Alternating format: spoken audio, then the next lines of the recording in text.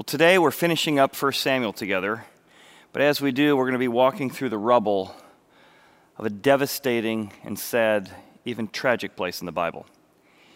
This is the location that we will experience sadness and grief and mourning. This is the very location that King Saul and his sons will die.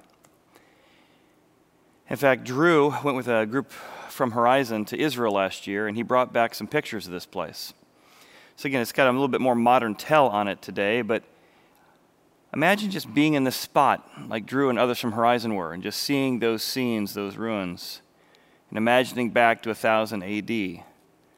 This is the place where Jonathan and his brother and his father's body were hung up by the Philistines. See, whenever we experience grief or sadness or loss, it feels like everything's in rubble. Everything we thought was going to happen, everything we wanted to happen, we can no longer call our mom or dad if they passed away. We never imagined we'd lose a son or daughter as early as we did. It's in the ruins of 1 Samuel chapter 31 that we need to deal with grief. What we're going to find is that death is complex, and grief is complicated. Very, very complicated. How we deal with sadness, how we access God's comfort during the challenges of dealing with death. I want to begin in 2 Samuel chapter 1 before we move back to 1 Samuel 31. It says, "And he answered, 'The people have fled from battle. Many of the people have fallen and are dead. And Saul and Jonathan are dead as well.' So David said to the young man who told him, 'How do you know that Saul and Jonathan, his son, are dead?' And he explains. And then in verse 11 it says, 'David took hold of his own clothes and tore them in grief.'"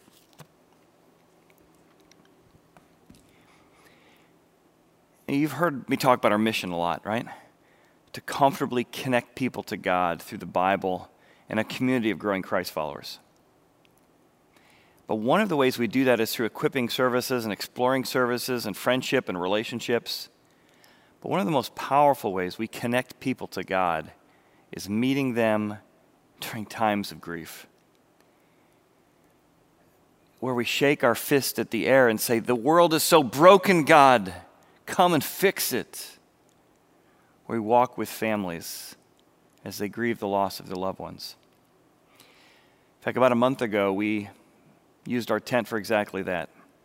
We probably had 400 or 500 people here on our property, all masked up, coming to grieve alongside their friends, families, for the loss of a son.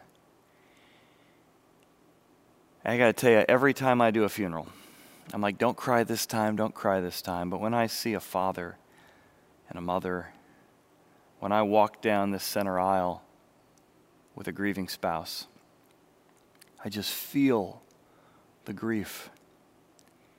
And it's in those times we're able to meet people as a church and help them understand that God is with them.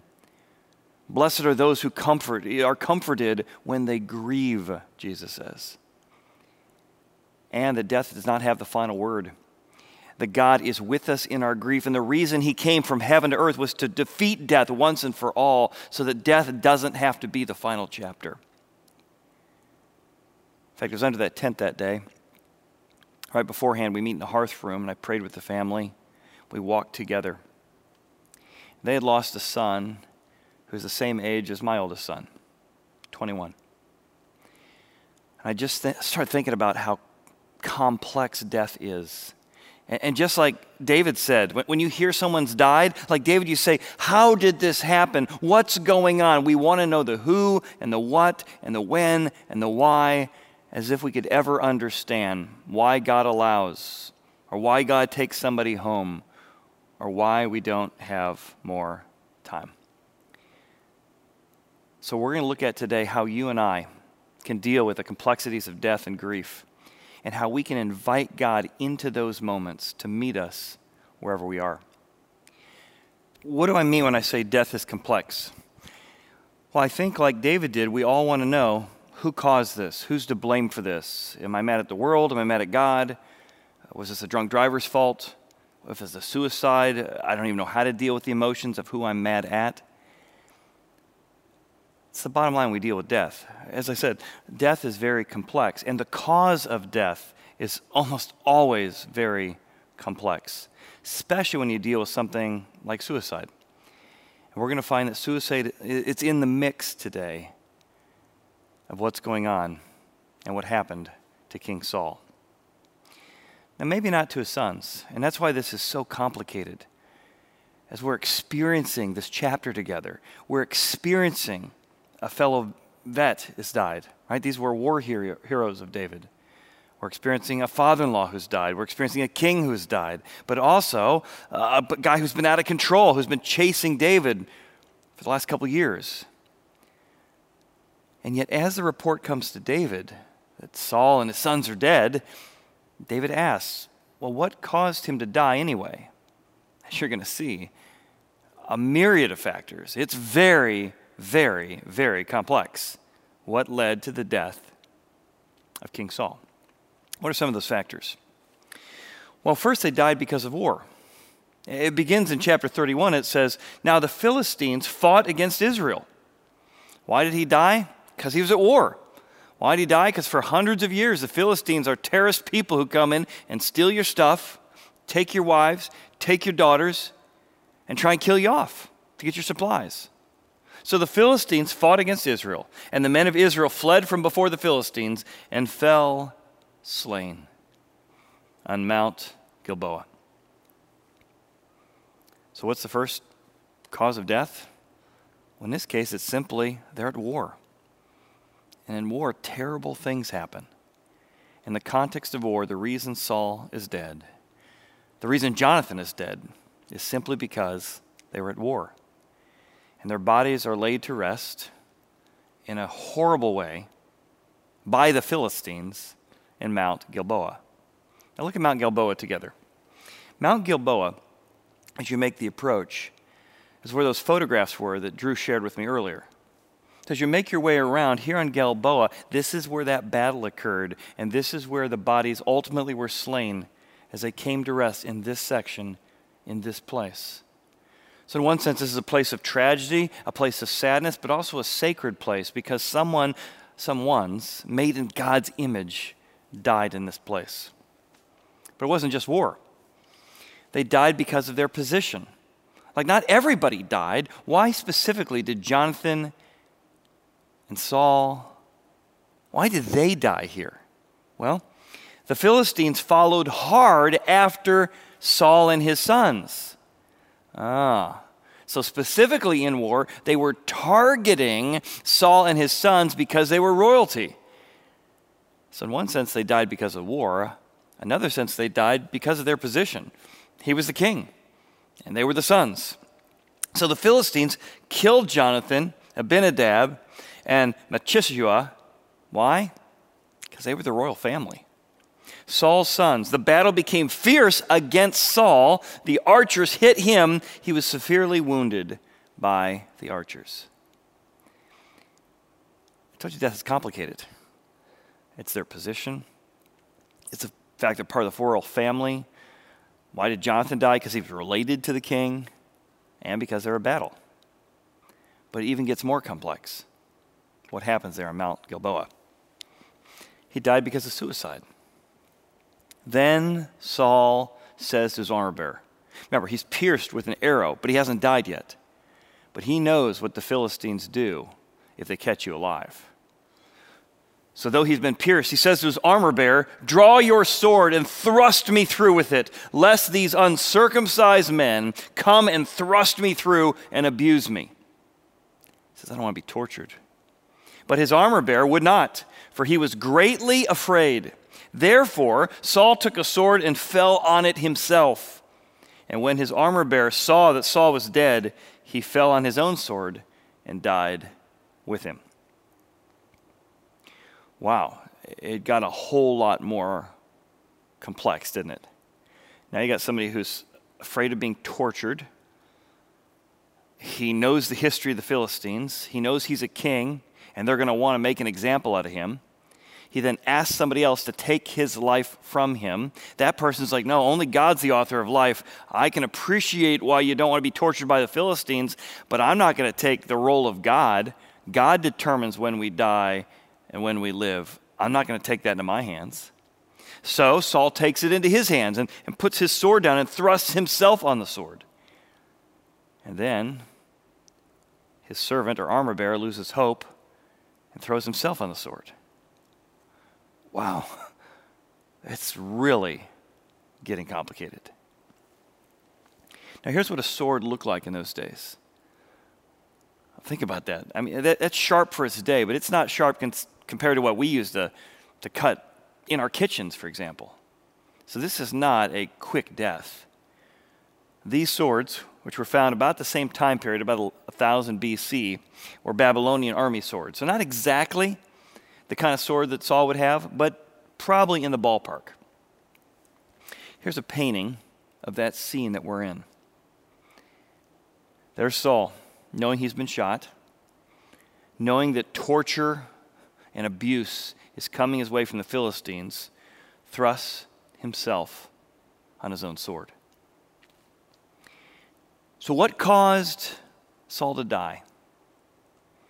What's the answer to David's question? How did this happen? Why is my friend David's best friend, Jonathan, dead? And why has his father-in-law died? Well, it's because of war. It's because of their position. It's because of suicide. It's because of the fear of being abused. It's about the fear of being tortured. It's just very, very complicated.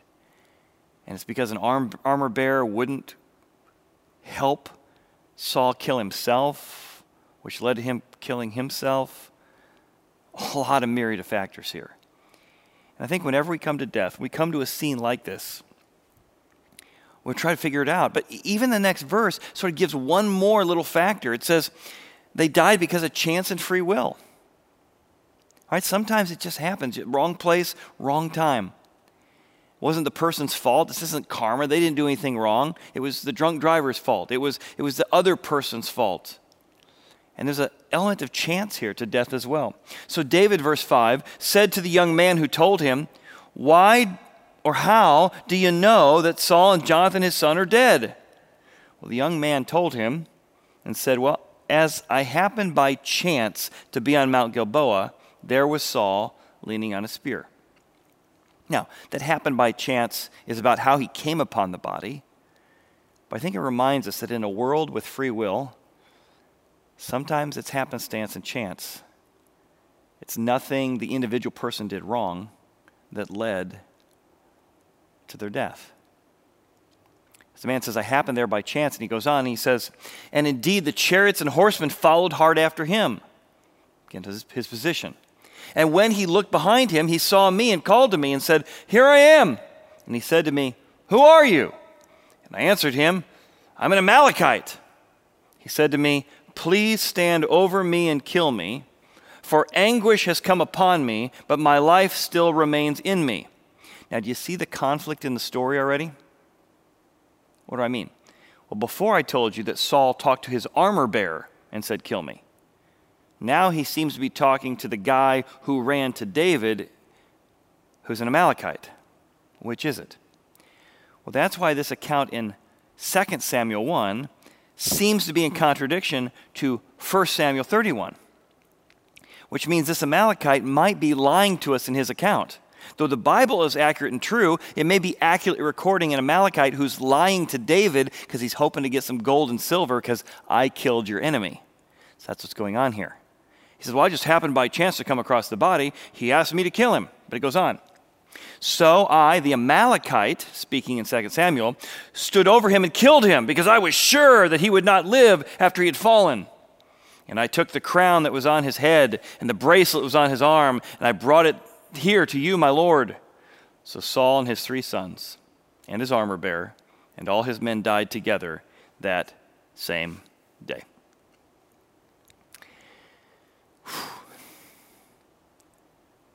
So when you think about death,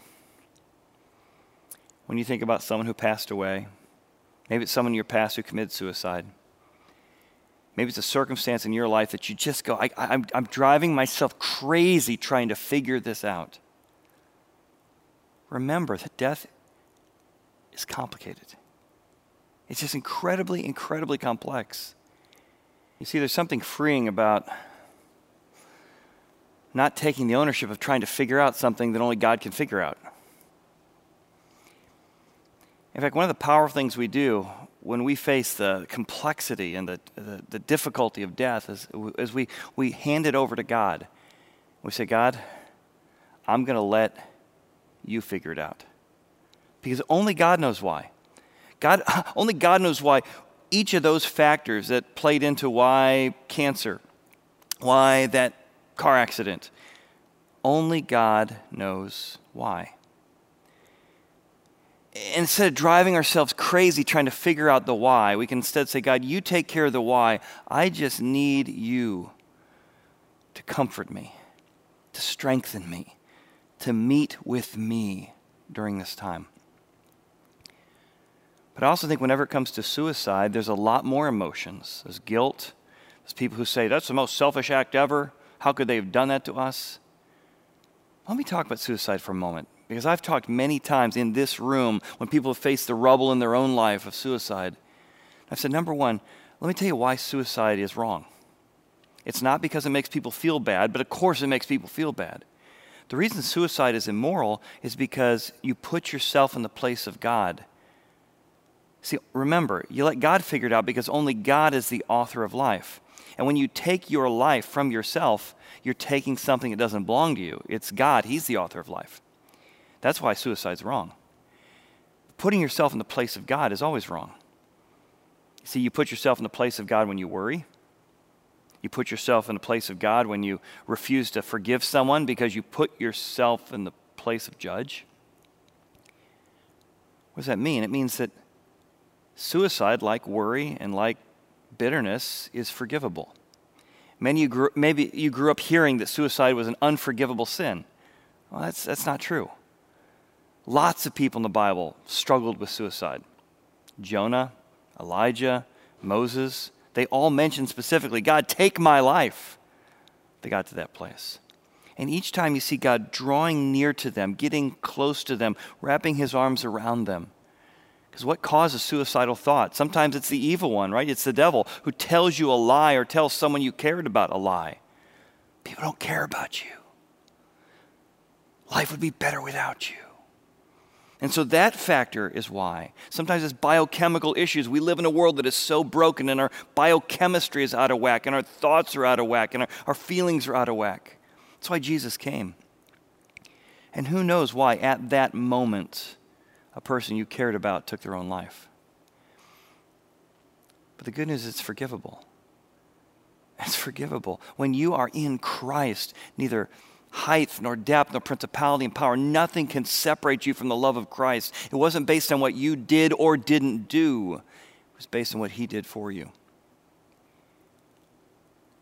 I can't tell you how many times in this room I've walked with families who not only have the sadness of losing someone that they loved, then they have the embarrassment of it being suicide, and then they have the complexity of hearing somewhere in their past that suicide was unforgivable and they were going to lose their relatives eternally.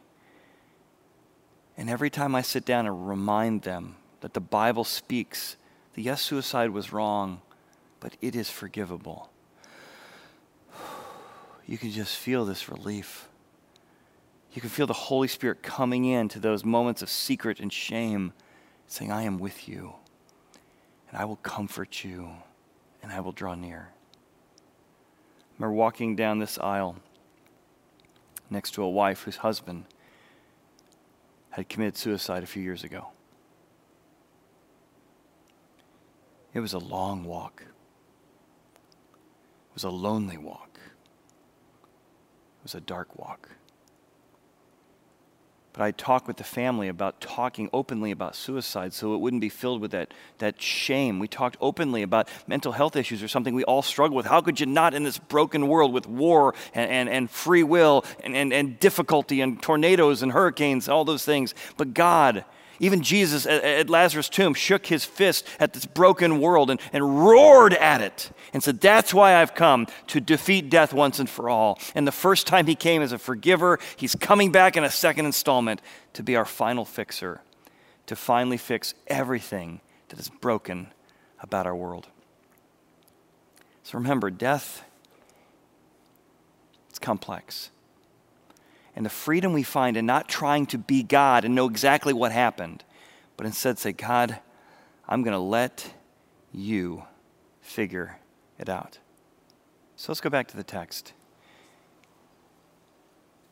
Unfortunately, Saul's greatest fears come true. He has died. He did throw himself on his sword. But what we're going to find is this location on Mount Gilboa is a place of tragedy. In fact, you remember those pictures I showed you that Drew and the team from Horizon brought back? I want you now to imagine this tragic, terrible, awful place because of what the Philistines do to the bodies of Saul and his sons when they find him. Here's what it says in verse 7 of chapter 31. Now when the men of Israel, who are on the other side of the valley, and those who were on the other side of the Jordan, saw that the men of Israel had fled and that Saul and his sons were dead, they forsook the cities and fled. And the Philistines came and dwelt in them. So it was that the Philistines came to strip the slain. They found Saul and his 3 sons fallen on Mount Gilboa. And they cut off their heads. They stripped off his armor. And they sent word throughout the land of the Philistines to proclaim it to the temple of their idols and among their people. Then they put his armor in the temple of the Ashtoreth, and they fastened his body to the wall of Bethshan. Now when the inhabitants of Jabesh Gilead heard what the Philistine had done to Saul, all the valiant men arose and traveled all night. And they took the body of Saul and the body of his sons from the wall of Bethshan. And they came to Jabesh and burned them there. And they took their bones and buried them under the tamarisk tree at Jabesh and fasted for 7 days. Saul was terrified of what the Philistines would do. Look what they did to him when they found him dead. And yet these valiant warriors from Jabesh Gilead, remember that was the place the Ark of the Covenant got moved to? They came and found the bodies up against that wall without their heads.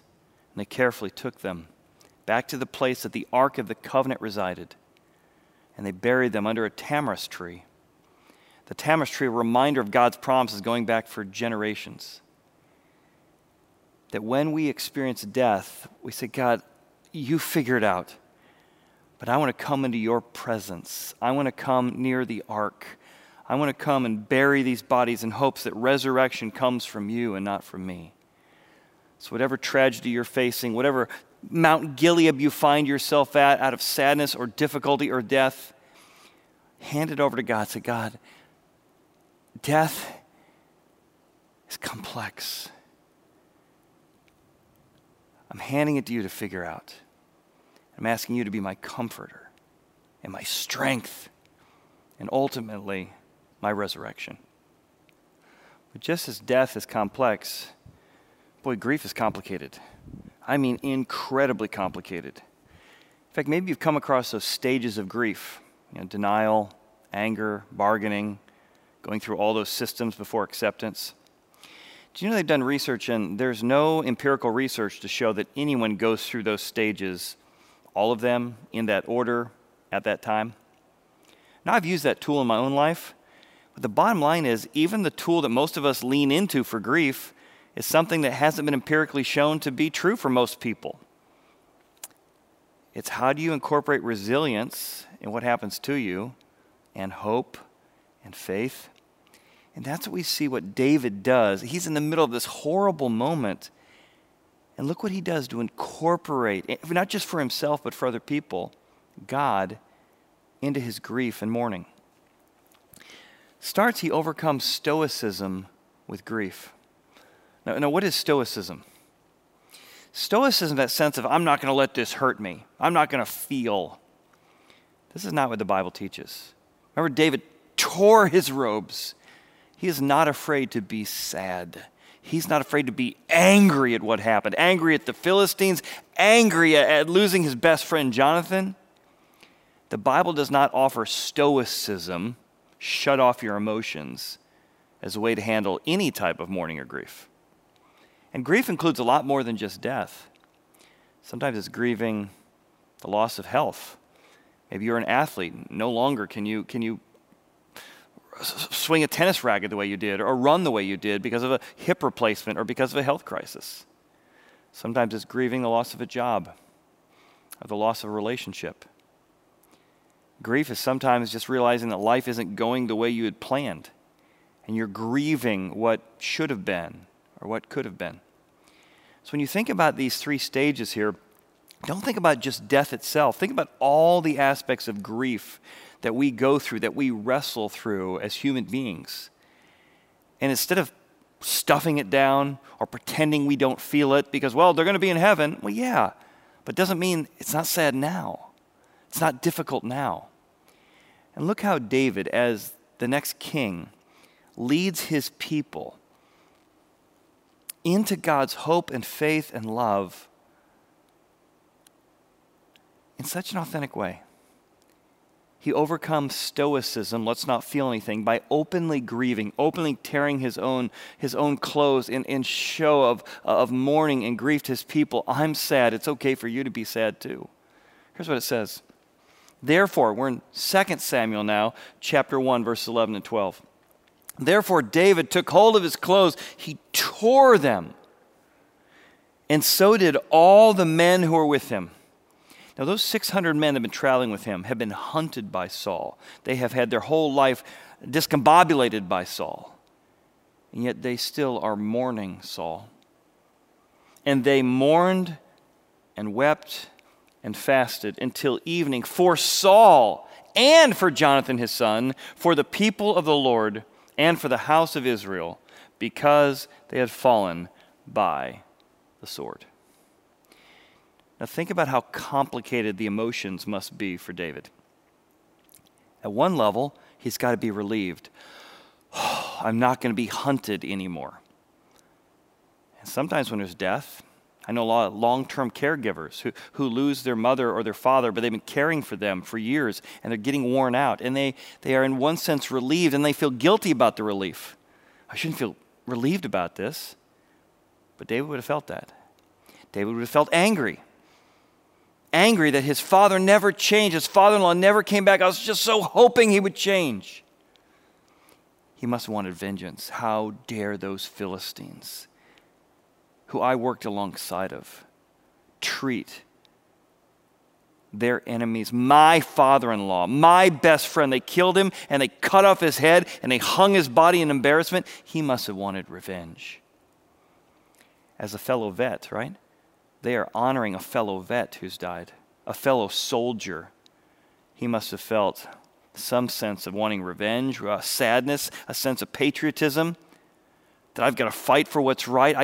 You didn't just do this to my father-in-law. You didn't just do this to my king. You did this to my country.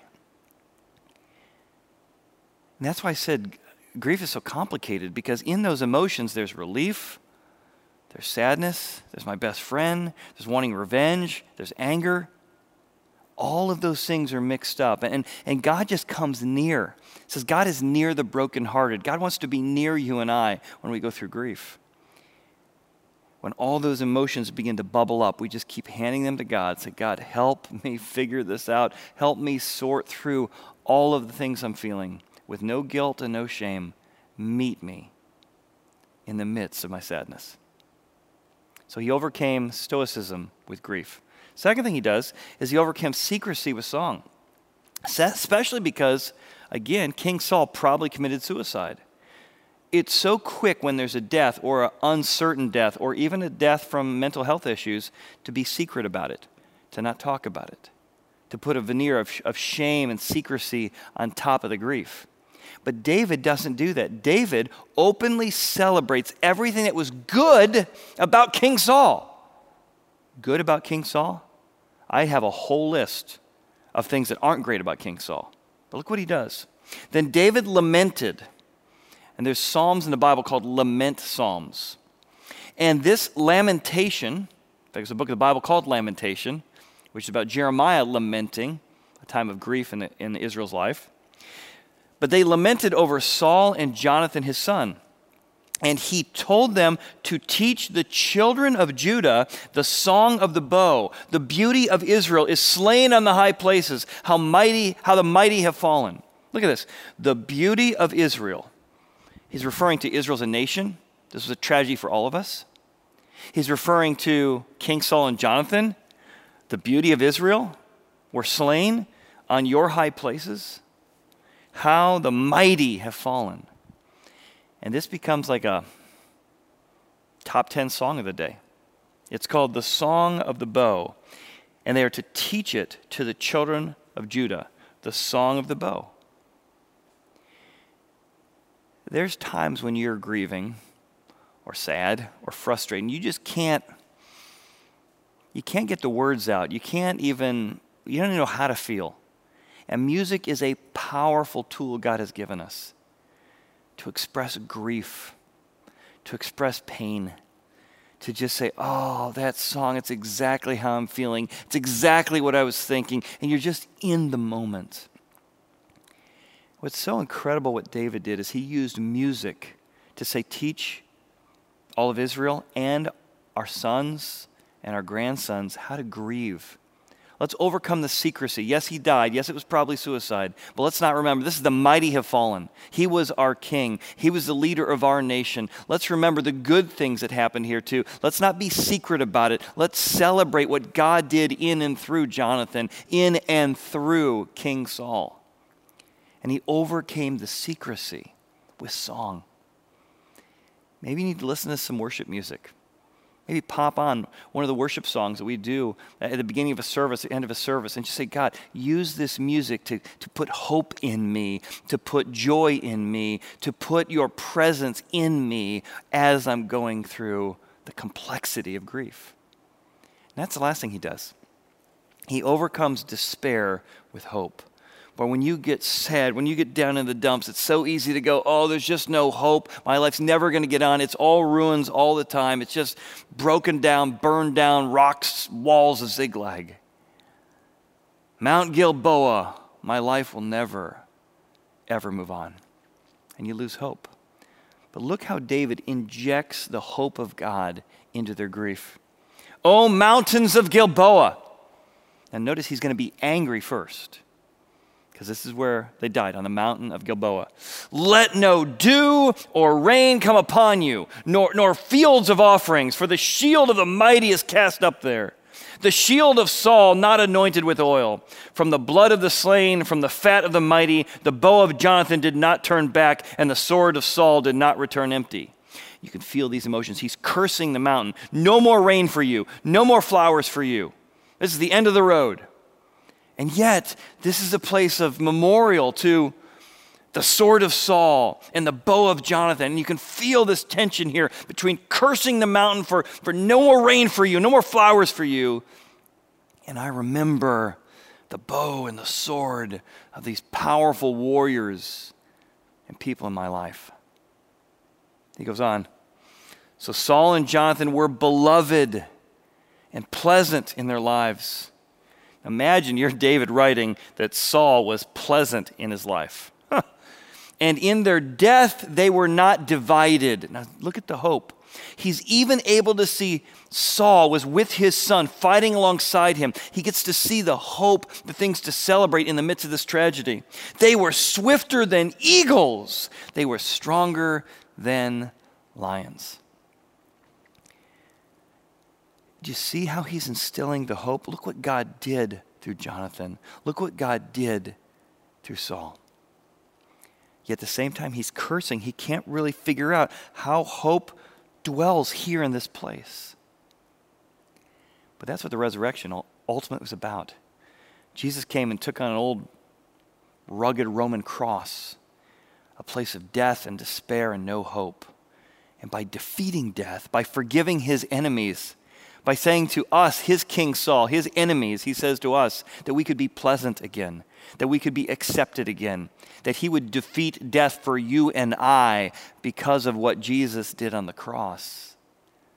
Hope could replace despair. The cross, a symbol of torture in the Roman Empire, is now something we wear around our neck to remind ourselves that there is hope, that death can be defeated. That's the message of the Bible. It's interesting because the Israelite Times in 2014, 2015 said the curse of David had been broken. What do I mean? Well, it's pretty amazing, actually, that this place known for devastation and known for death and known for being ruins, a place that David had cursed and said, no more rain. It says the curse has been broken because now if you look at Mount Gilboa, it's covered with beautiful flowers. Yellow flowers and red flowers. A reminder that God can bring out of the ground that which we most need. That when the curse is broken, God can bring beauty where there used to be ashes. That's the hope of the Bible. Do you need God to grow some flowers in your life? To bring some hope into the soil of despair? That's what Jesus is all about. That's what the cross was all about. As we finish 1 Samuel today, we launch into 2 Thessalonians and Christ's return. Take a moment and say, God, I haven't seen flowers around my life in a while. And I've lost hope. And I'm in secrecy or shame or stoicism. God, I want to trust that if you could bring flowers by breaking the curse that was on this world on the cross, then whatever the ruins are in your life, whatever those broken down areas of your life that you feel like, I just don't know how God would ever move here, ask God. Invite God into your grief, into your circumstances, for him to give you the strength and the power and the courage you need. What is our key takeaway today? What would God ask us to do in response to this long story, this long book we studied together? Number one, let God figure it out, what caused the death or the circumstance. And ask God to grieve you through. God, grieve me through this. Be with me in the midst of this. My uncle passed away about 2 weeks ago. And my mom was very busy taking care of her brother. He died of stomach cancer and just was slowly withering away, losing pounds. As the family gathered together, there's just all the details, right, of being executor of the will or taking care of somebody who's on their way to hospice in that time. In the middle of all that, my mom said, you know what, I just have been so busy getting stuff done, I didn't have a chance to grieve. And my uncle was a singer. And somebody sent a YouTube clip of my uncle singing a song he wrote about his hope in Christ as his salvation. And my mom said, I sat down watching YouTube and I just heard my own brother in his own words, in his own voice, talk about all the things he'd done wrong. I stole this, I didn't do that, I didn't live up to my own promises. But thank God that I am a child of God. My mom said she began to weep. It was the first time she had in the middle of the busyness to just grieve.